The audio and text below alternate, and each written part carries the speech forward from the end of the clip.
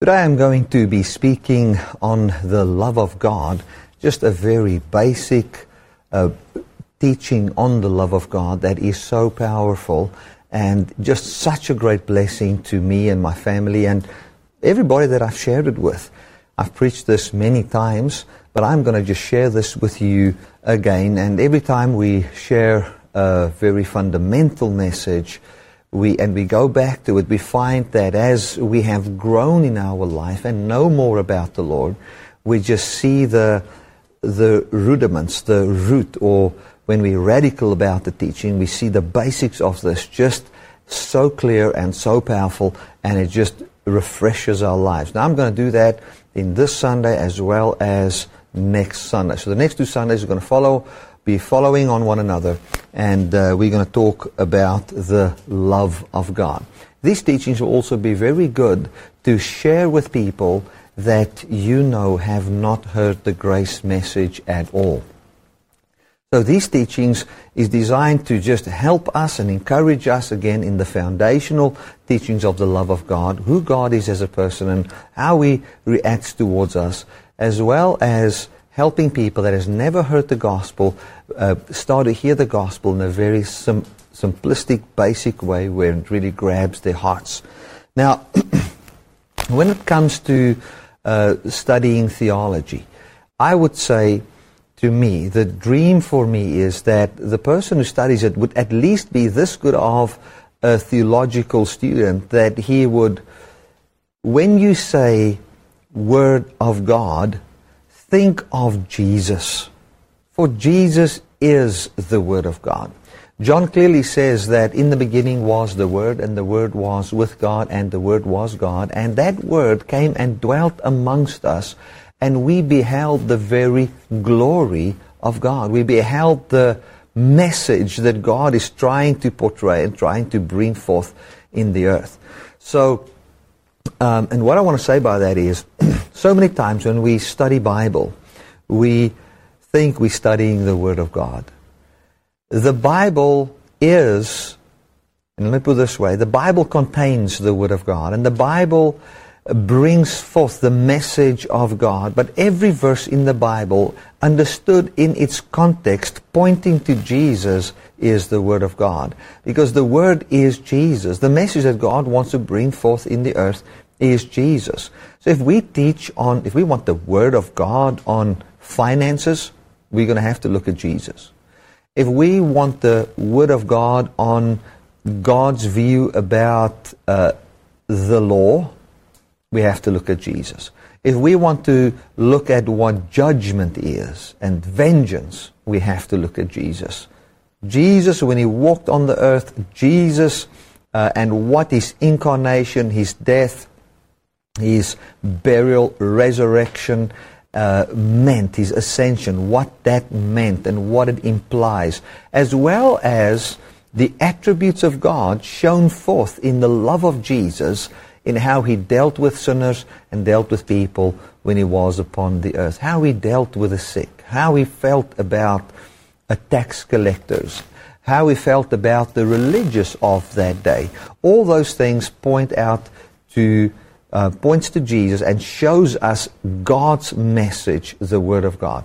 So if you want to study theology, and theology, just say that in a simple way. Theology is just two words, theos and logos. Theos means God, logos means word, God's Word. So if you want to be a true student of theology, if you want to study God's Word, study Jesus. For Jesus is the Word of God. And if you go to Genesis 3 verse 2, you will see that the scripture that is actually Satan speaking. It is Satan talking to Eve. Genesis 3 verse 1 and 2, Satan talking to Eve. Now, are those two verses the Word of God? I mean, was Satan's words recorded? Is that God's Word? No, it is not God's Word. It is the word of Satan recorded in a Bible called a Scripture. And when we read that Scripture and we read how God dealt with that, and we see how Jesus came and showed forth and explains all of that and what He's done for us, then we get to the Word of God, what God actually wants to say. You know, when Jesus died, let's start with the beginning. When God was incarnated into human flesh, It says something. It's got a message it carries. When Jesus obeyed and loved on people and was baptized by John and walked upon the earth, it says something. There is a message behind that, and that is the Word of God. It is the message manifested. When Jesus died, there's a message in that for us. There's an implication. It means something. God is trying to say something, and it is the most explicit way of speech. It is His Word manifested. When Jesus rose again, when He appeared, when He said to them, touch my physical body after the resurrection, there's a message in that, a message for all of us. So when we look at the love of God and we want to look at the Word of God, we need to realize that the Word of God at the end of the day is the life of Jesus and what His life concludes. That is the Word of God. So many times when we take a Bible, we are so scared that, when I read this Bible, am I reading it correctly? Am I interpreting every verse correctly? And as I'm going to be talking about the love of God today, we might say, Bertie, is the way, the hermeneutical approach, the way you look at this Scripture, is it correct? The best way to test any interpretation of Scripture is, does your conclusion contradict the manifestation of that message, of the Scriptures, which was Jesus Himself?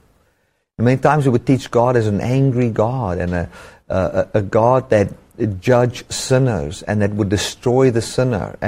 But when we see Jesus come to the earth, we don't see that. And He was the express image of the Father. Express image means, if you wanted to see, express image would basically work like this. If you look at an idol, and that idol, is a copy of the real God. He looks like the real God. The only difference would be this idol is dead and the real God is alive. Now, that word image also means idol, or God. The express God of God was Jesus. He was God in flesh. He couldn't portray the Father better than in Jesus. So Jesus came and He walked this earth and He showed the love of the Father and He showed who the Father really is. John chapter 1 verse 12 is explicit on that. It's clear. John comes and he says, no one has ever seen God. No one has ever seen the Father. But Jesus revealed Him. Jesus explained Him. You would see that some of the people in the Old Testament, they did see God. They saw the glory of God. They stood face to face with God. They saw God, and there are accounts of people that saw God in the Old Testament. But John comes and he says, no one has seen God. Now, what does he mean by that?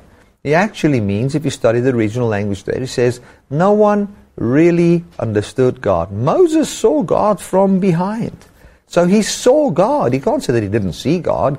If you see somebody, even if it was from behind, you have seen Him. But Moses didn't understand God. Because the way he dealt with the people was in a way that was contrary to what God revealed Himself to be. Moses didn't really understand who God was. But Jesus did understand who the Father was, and He explained who the Father was. So if we're going to look at the love of God today, we're going to look at the love of God from the perspective of the Word of God. We're going to study the Word. We're going to look at Jesus Himself and how He manifested the love of God. I don't have a slide for that now, but I want to quickly just read the definition of love, which many of you would know very well. The definition of love is to be pleased with. So if we're going to look at the love of God, we're going to look at how pleased God is with man. We're going to look at how God is pleased with man. If we don't look at that, we're not looking at the love of God. And if we want the Word on love, we have to look at Jesus, who is the Word, and how He loved on people, and how He was pleased with people, and how He cared for people. For a start, if we say love means to be pleased with, we find that God comes and He takes Peter, a fisherman, before he's done any good things, and He calls him to be His apostle. He takes Matthew, a tax collector, rejected by all all Jews, who was seen as the absolute enemy of Israel and the enemy of God. It takes a person who is defined by the people of that day and the laws of that day as the enemy of the Almighty, and he says, you are my disciple, and through you I will reach the world. Isn't that amazing? Matthew. It's amazing. We look at how God went and in Jesus, and how love means to be pleased with or content with, and he was pleased with. He didn't feel that he couldn't go to Zacchaeus' house. He went to his house. Why? Because he loved him. Like the scripture says when he said to Zacchaeus, today I must go to your house. That word must is, I've got the deepest urge in my heart. I cannot but do anything else. I want to go to your house and be good to you. That is amazing. Glory to God. It means the affection of the mind excited by beauty and worth of any kind, or by the qualities of an object which communicate pleasure sensually and intellectually.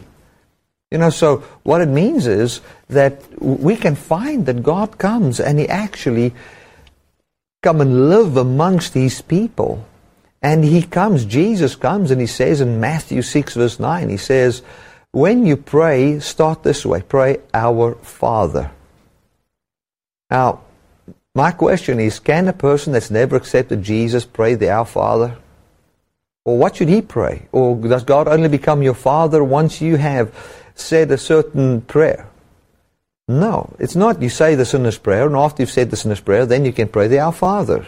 No, Jesus came long before He died.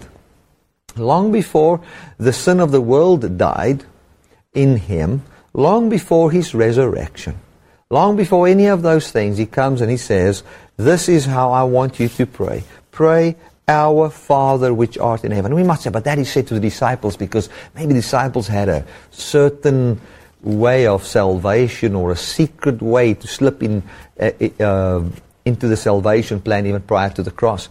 Well, Jesus comes and He says to people that were just listening to Him, crowds of people, thousands that were listening to Him, He says, don't you know your Heavenly Father cares for the birds, and how will He not care for you?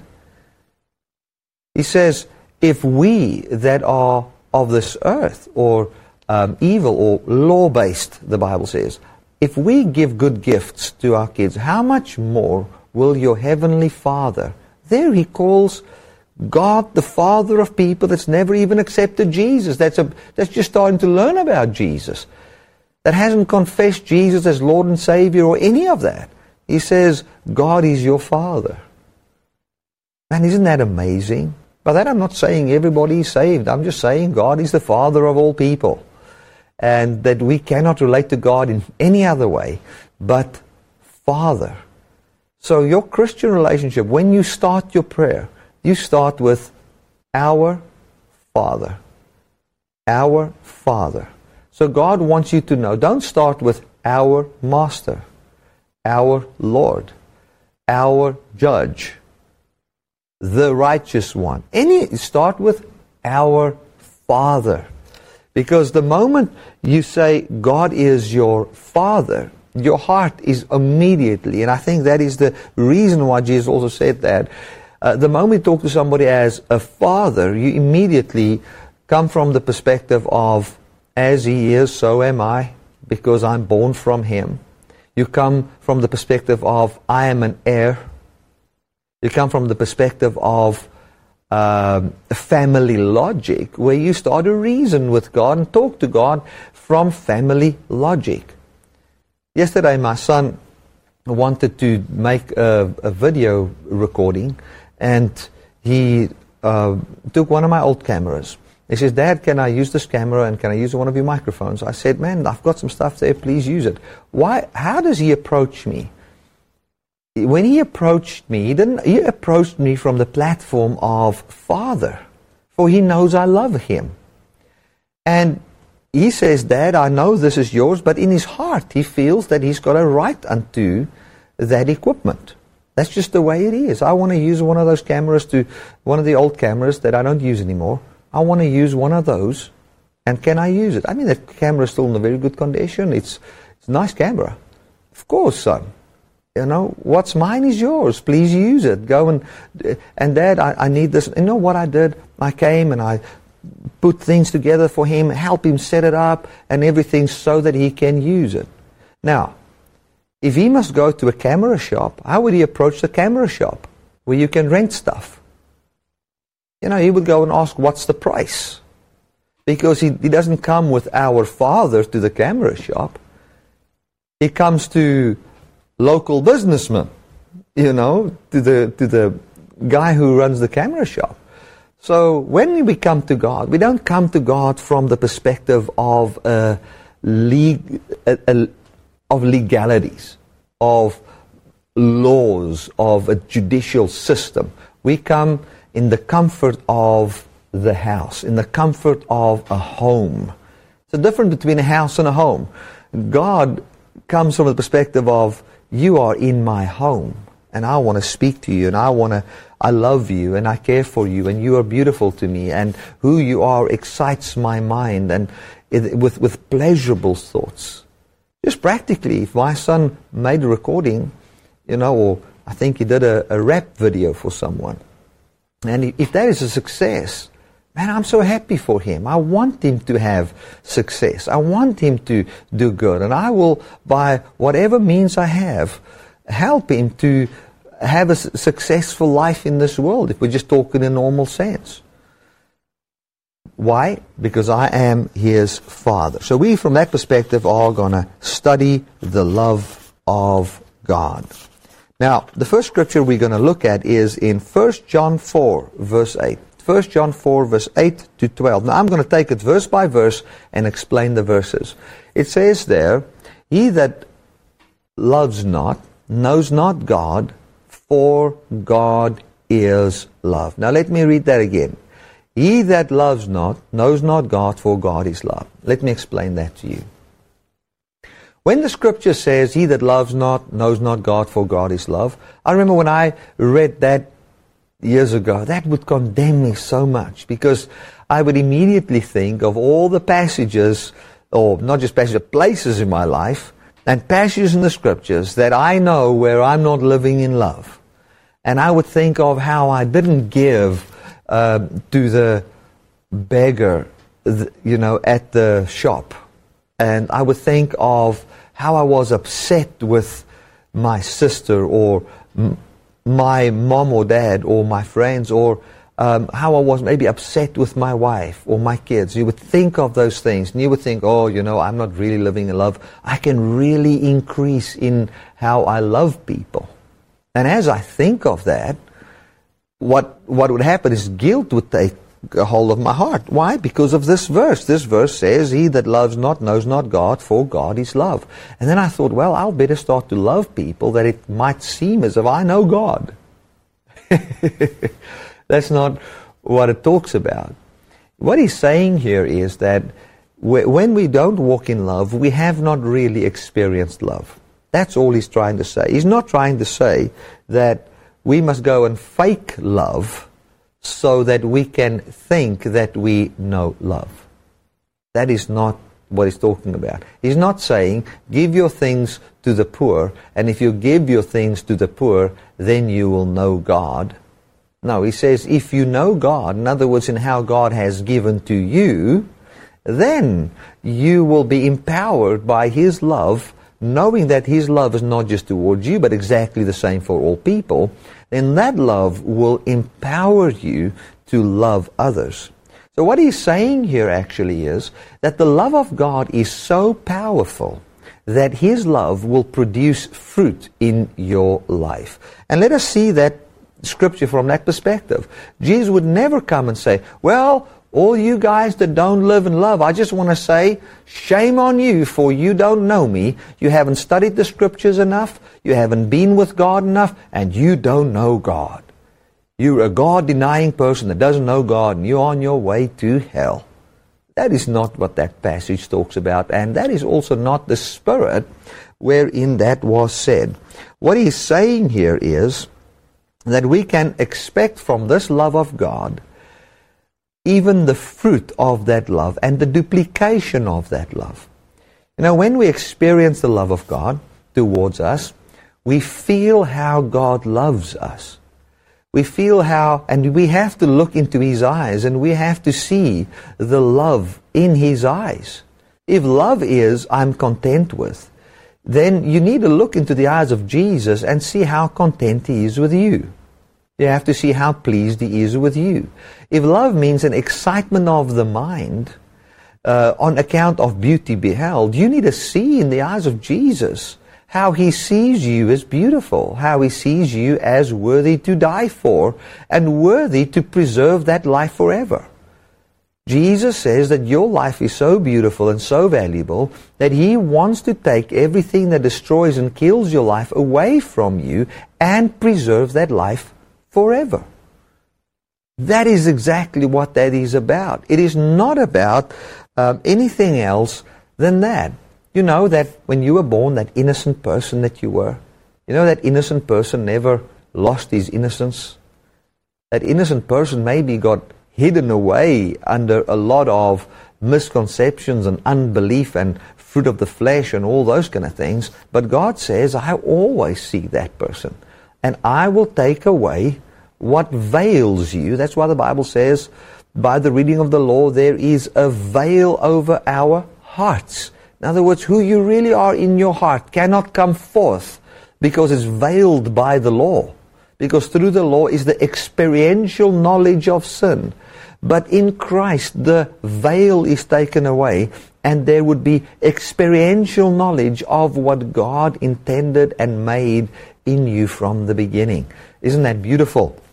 When God comes to reveal and bring forth the real you and save that life forever. So when you read that verse in 1 John 8 verse 9 where it says that he who loves knows God, all that it wants to say is that the love of God is so powerful that it brings forth fruit in our lives. So I want to say to you, the love of God is not something weak. The love of God is something powerful. I've had folks say to me, Bert, you know, if you want to preach on the love of God, that's wonderful, but when are we moving over to some deeper stuff? Some things where we can expound the boundaries of who God is and go into the depths of God. I want to tell you, my friend, the deepest part of God is the love of God. There is no deeper teaching than that, and today we're going to define what that love is. Right, I want to read verse 9. Verse 9 says, 1 John 4 verse 9 says, In this was manifested the love of God towards us, because that God sent His only begotten Son into the world, that we might live through Him. Let me read it again. In this was the love of God, the respect that God has for you, the contentment that God has when He looks at you, towards us manifested, because that God sent His only begotten Son into the world that we might live or have life through Him.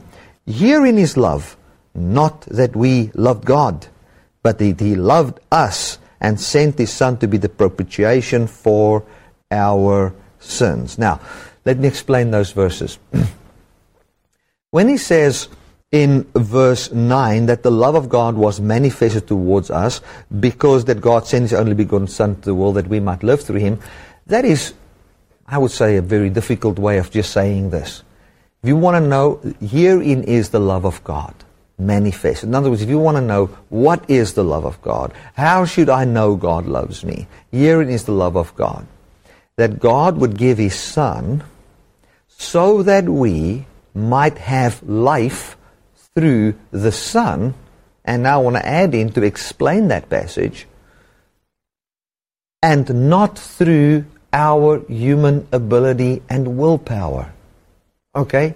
So God loves us so much that He says, oh my goodness, I don't want them to have life by own human ability because it cannot preserve their lives forever.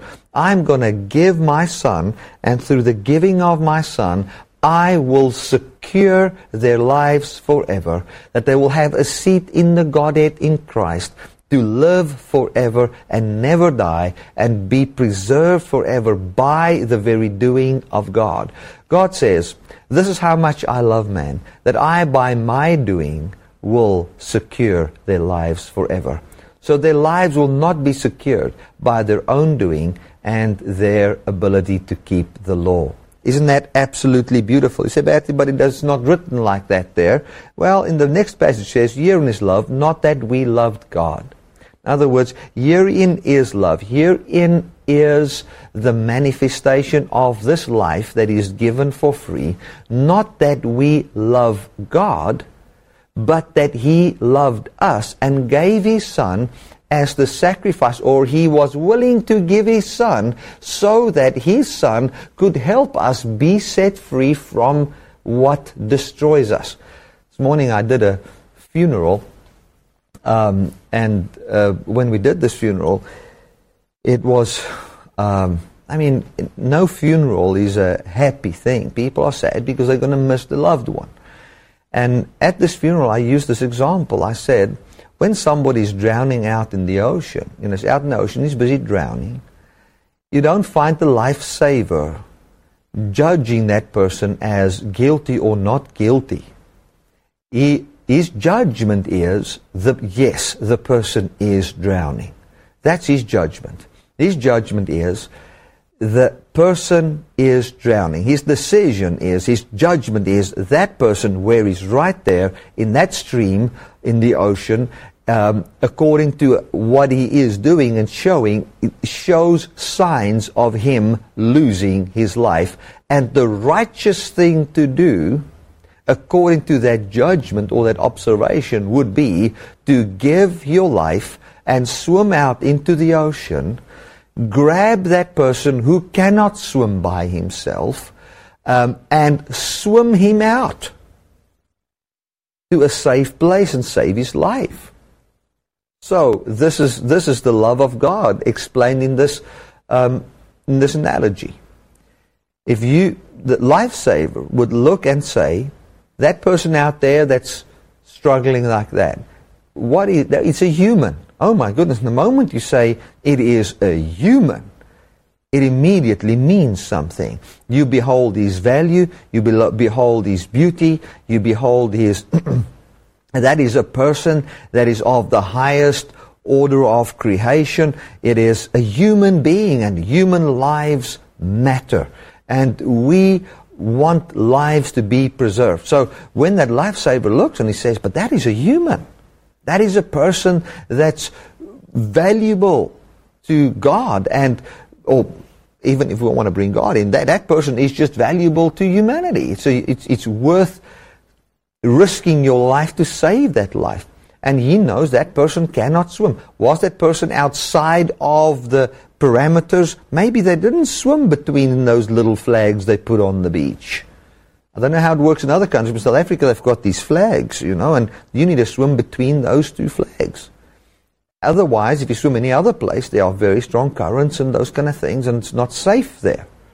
Now, if that person swam outside of that, you will not find the lifesaver say, well, he's worthy of death. He deserves to die. So, if I want to save him, someone else must die so that I can save him. No, that would be absolute crazy thinking. The lifesavers say, well, even if he was disobedient, I'm not going to impute that to him. His life is too valuable to see that he is going to die. And I will risk my life and give my life so that I, by my living, can cause him to live and not die out in the massive, dangerous ocean. And that is what is written here. He's basically saying, herein is love, not that we loved God, but that He loved us and was willing to say, I cannot see you die, and I'm willing to give my Son, Jesus, so that He can swim out into the ocean of sin and death and save us from that ocean. That is what He's talking about. Isn't that beautiful? And then verse 11 and 12, it says, Beloved, if God so loved us, we ought also to love one another. No man has seen God at any time, for we love For if we love one another, God dwells in us, and His life or love is perfected in us.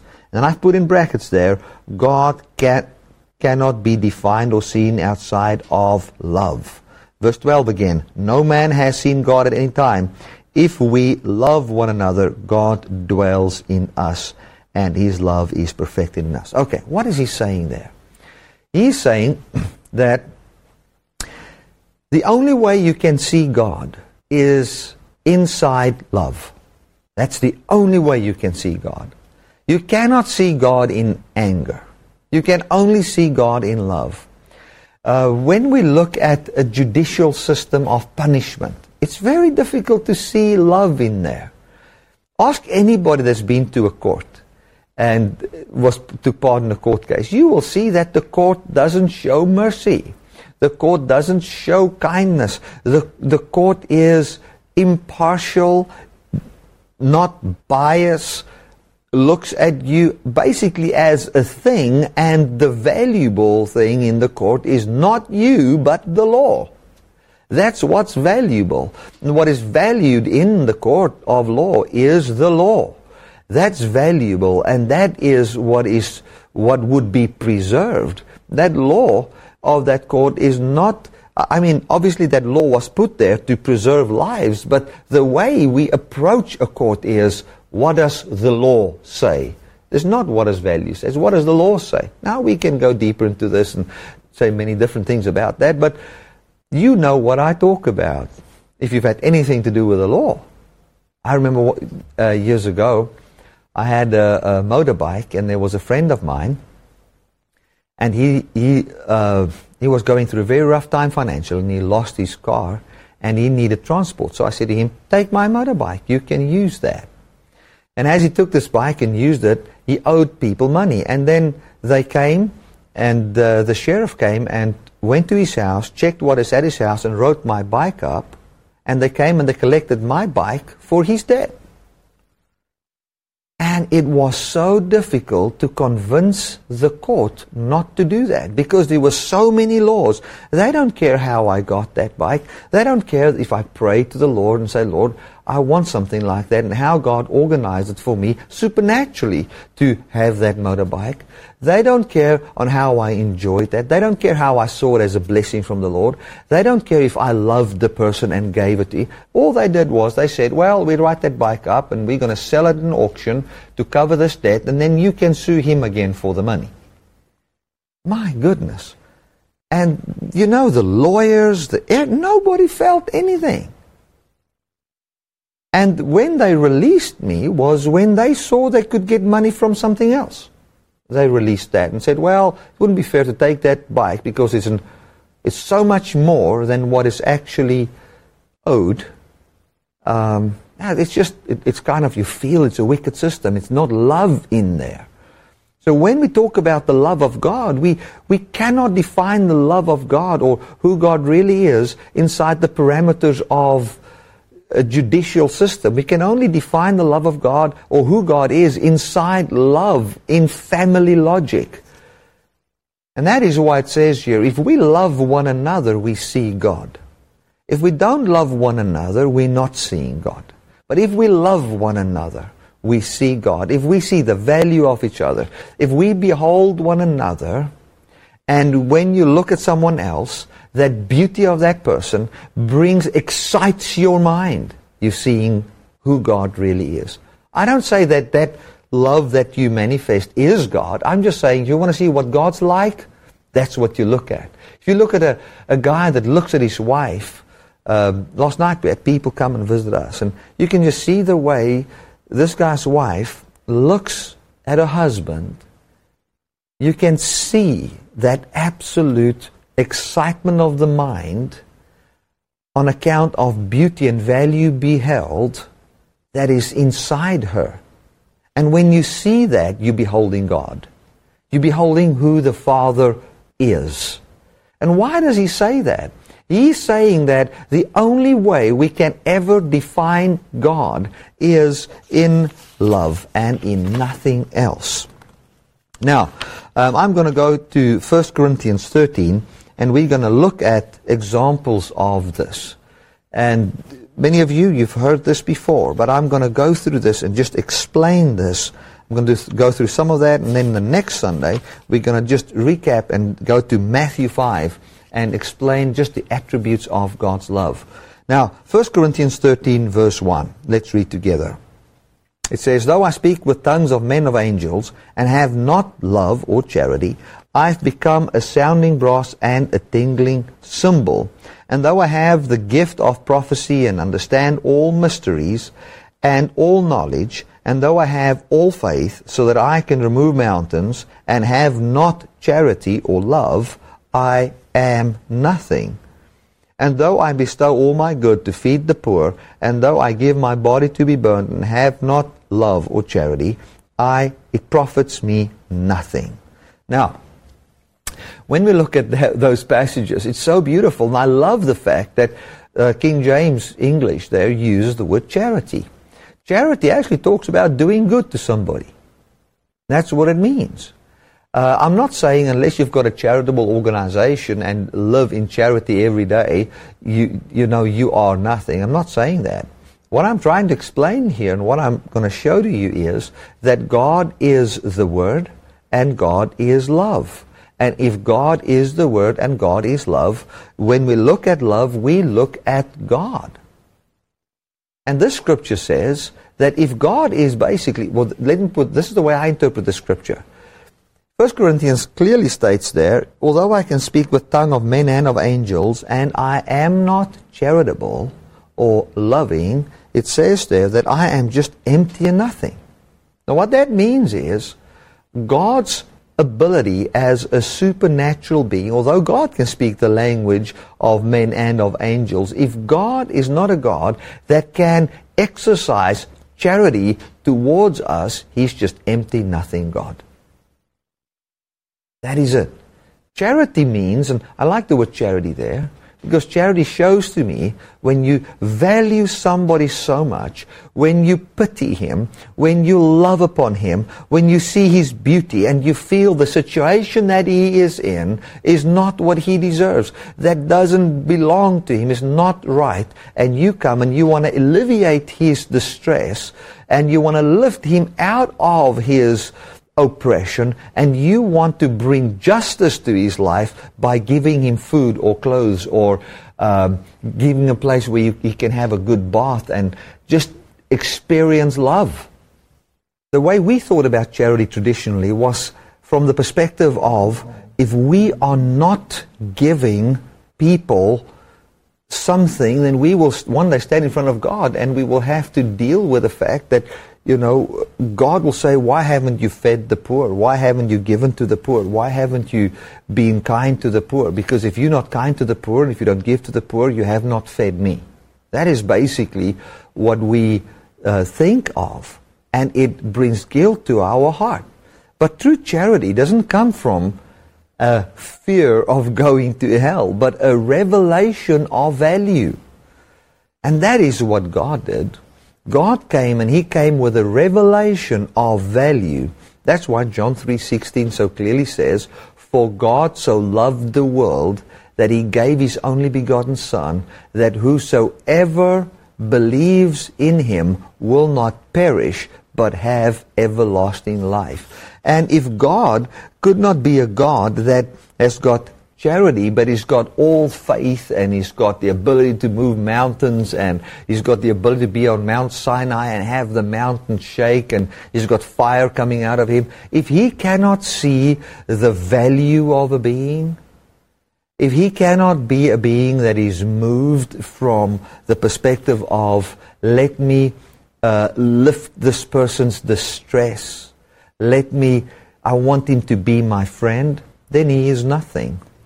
That is what 1 Corinthians 13 verse 1 states. It states that man, or what a person is determined by the love that is inside his heart, because that is the true eternal life of God, is the love of God.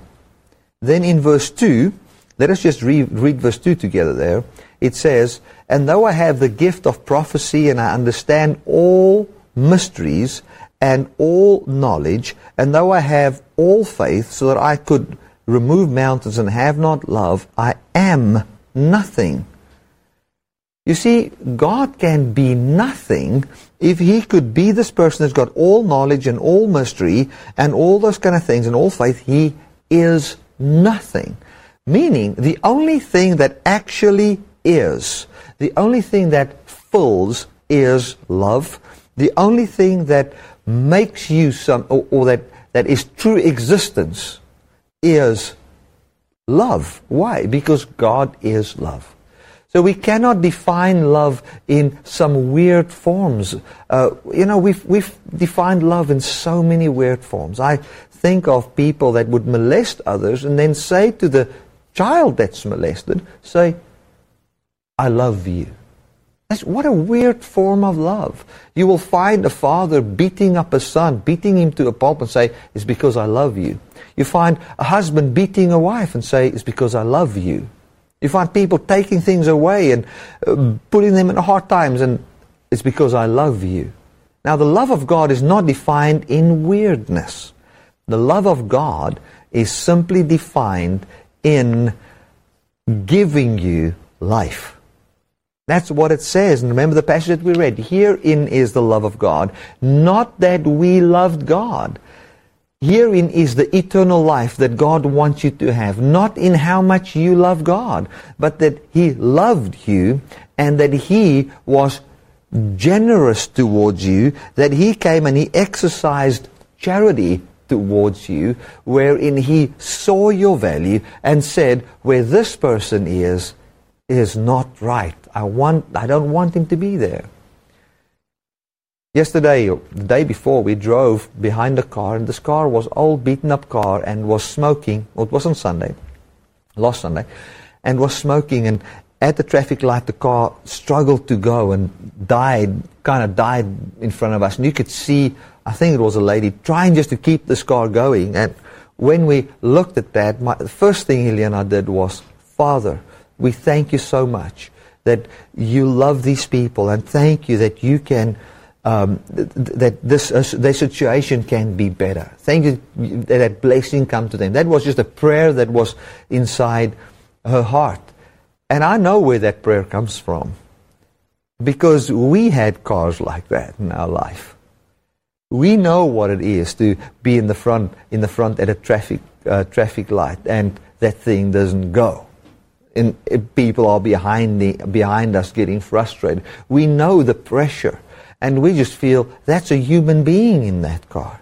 There's somebody in there that the Lord loves, and they are in a situation in this world, and they need redemption from that.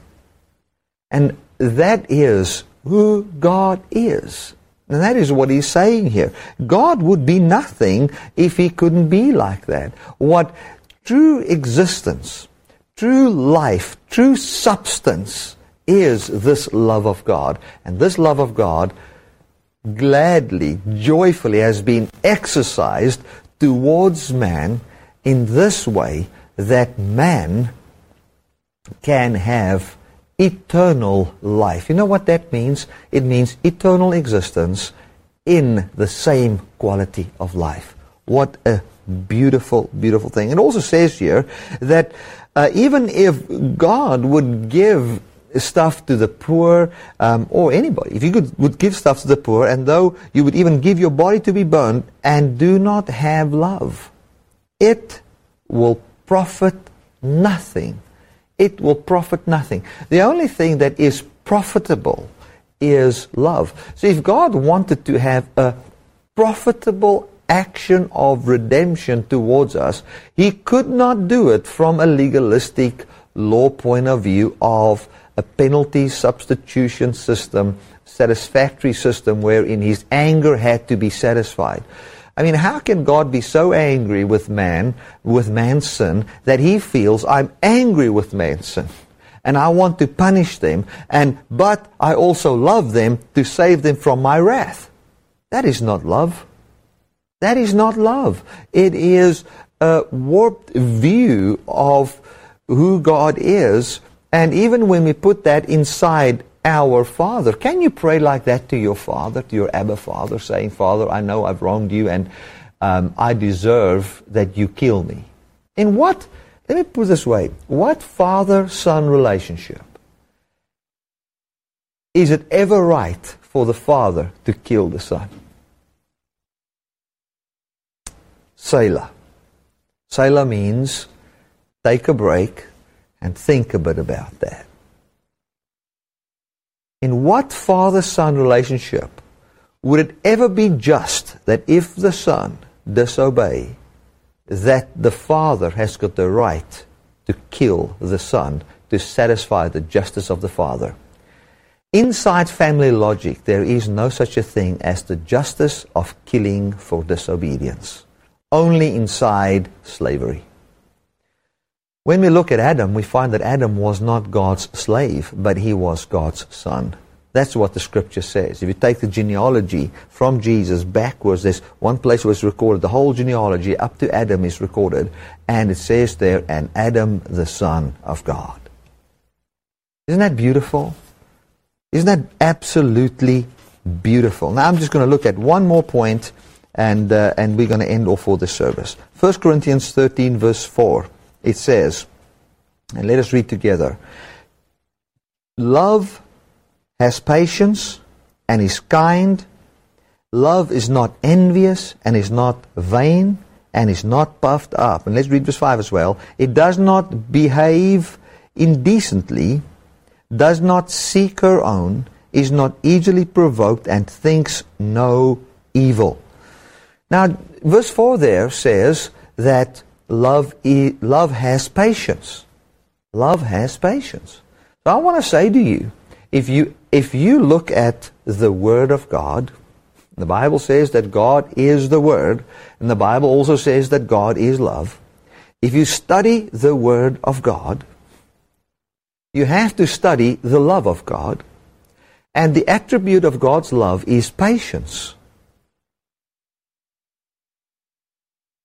Therefore, if you look at your redemption plan and whatever conclusion you want to make about God, you have to look at God as a God that is patient.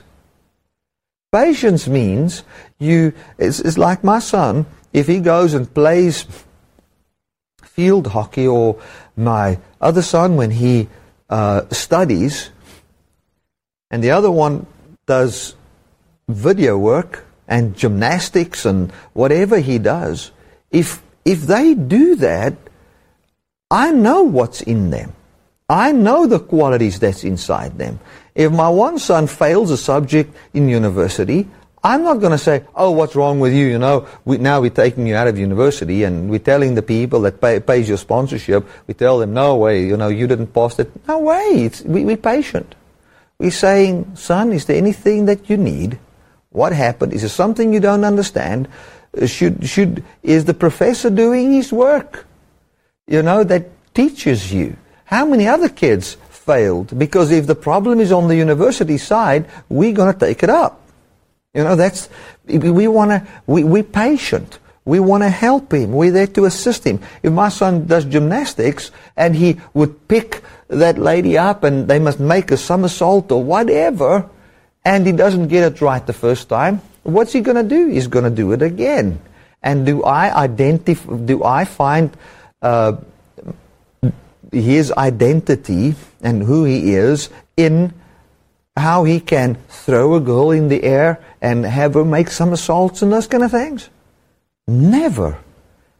I just look at that is his dream, and what I want to see is I want to see his life come forth. If he's a gymnast inside him, I want to see that come forth, and I will do everything possible so that that gymnast can come forth. Isn't that glorious? That is absolutely awesome. That is how God is. The love of God is patient. The love of God doesn't fly off the handle. When you do something wrong, oh yeah, he's done that wrong, so angels, remove your protection because he hasn't done this or hasn't done that. It's like when it comes to finances, imagine the protection of God is removed because you haven't given 10% of your money. And now God says, you're a thief, you've taken my 10%. My goodness, no, the love of God is not like that. The love of God, in other words, the power of God to give you life is patient. The power of God to give you life, wherein He gave His Son so that you can live through His Son, is patient. It continues to encourage. It continues to tell you, come on, let me do it. Let me bring you forth. It's like a lifesaver out in the ocean. Do you think for a moment that the lifesaver out in the ocean, when he comes close to the guy that's struggling, he's going to be patient with that guy. He's going to calm him down, and he's going to say to him, listen, I want you to basically stop to swim. I've got you. And he will have someone or something distract that person so that he can come in behind and grab him from behind and get control over that person's stress. And if that guy still tries to even kill the lifesaver, what would the lifesaver do? He would be patient, because he knows that he is the only one that can save that person's life. So I want to end off with saying this. In conclusion, the love of God is the very person of God. It's the only way wherein God can ever be expressed is inside love. You cannot see God outside of love. And love is defined as how God saves your life and gives you life by excluding works righteousness in the equation wherein He gives you life. And the love of God cannot be expressed inside a system. I mean, what love is there in a family where it's just for the father to kill the son? No. Love can be in a family where the father says to the one brother, your other brother is dying, let us give our lives to save your brother. That can work. But family logic doesn't find a place where something ill-fitting is put on someone. It doesn't work that way. So I want to say to you that God really loves you. I want to end off by this. If you've never spoken to people in a church setup where the love of God from the perspective of the grace and the mercy of God has been shared with you, and you want to speak to a pastor that can counsel you and help you from that perspective, please feel free to contact us. Just go to bertiebrits.com or dynamicministries.com and click on Web Church. Right there on Web Church you will see what our Web Church is about, and you will also find links and contact information on how to contact some of our internet pastors. Please do that, and we would love to get to you and help you and assist you in sharing this love of God with you. Also make use of all the material we have. Go to our website. I've got books available under support. You will find there are books there, and that's for free, ebooks that are for free, that you can grab a hold of and read this and just have your life encouraged. Thank you so much for watching, and then I will see you again next Sunday. God bless you.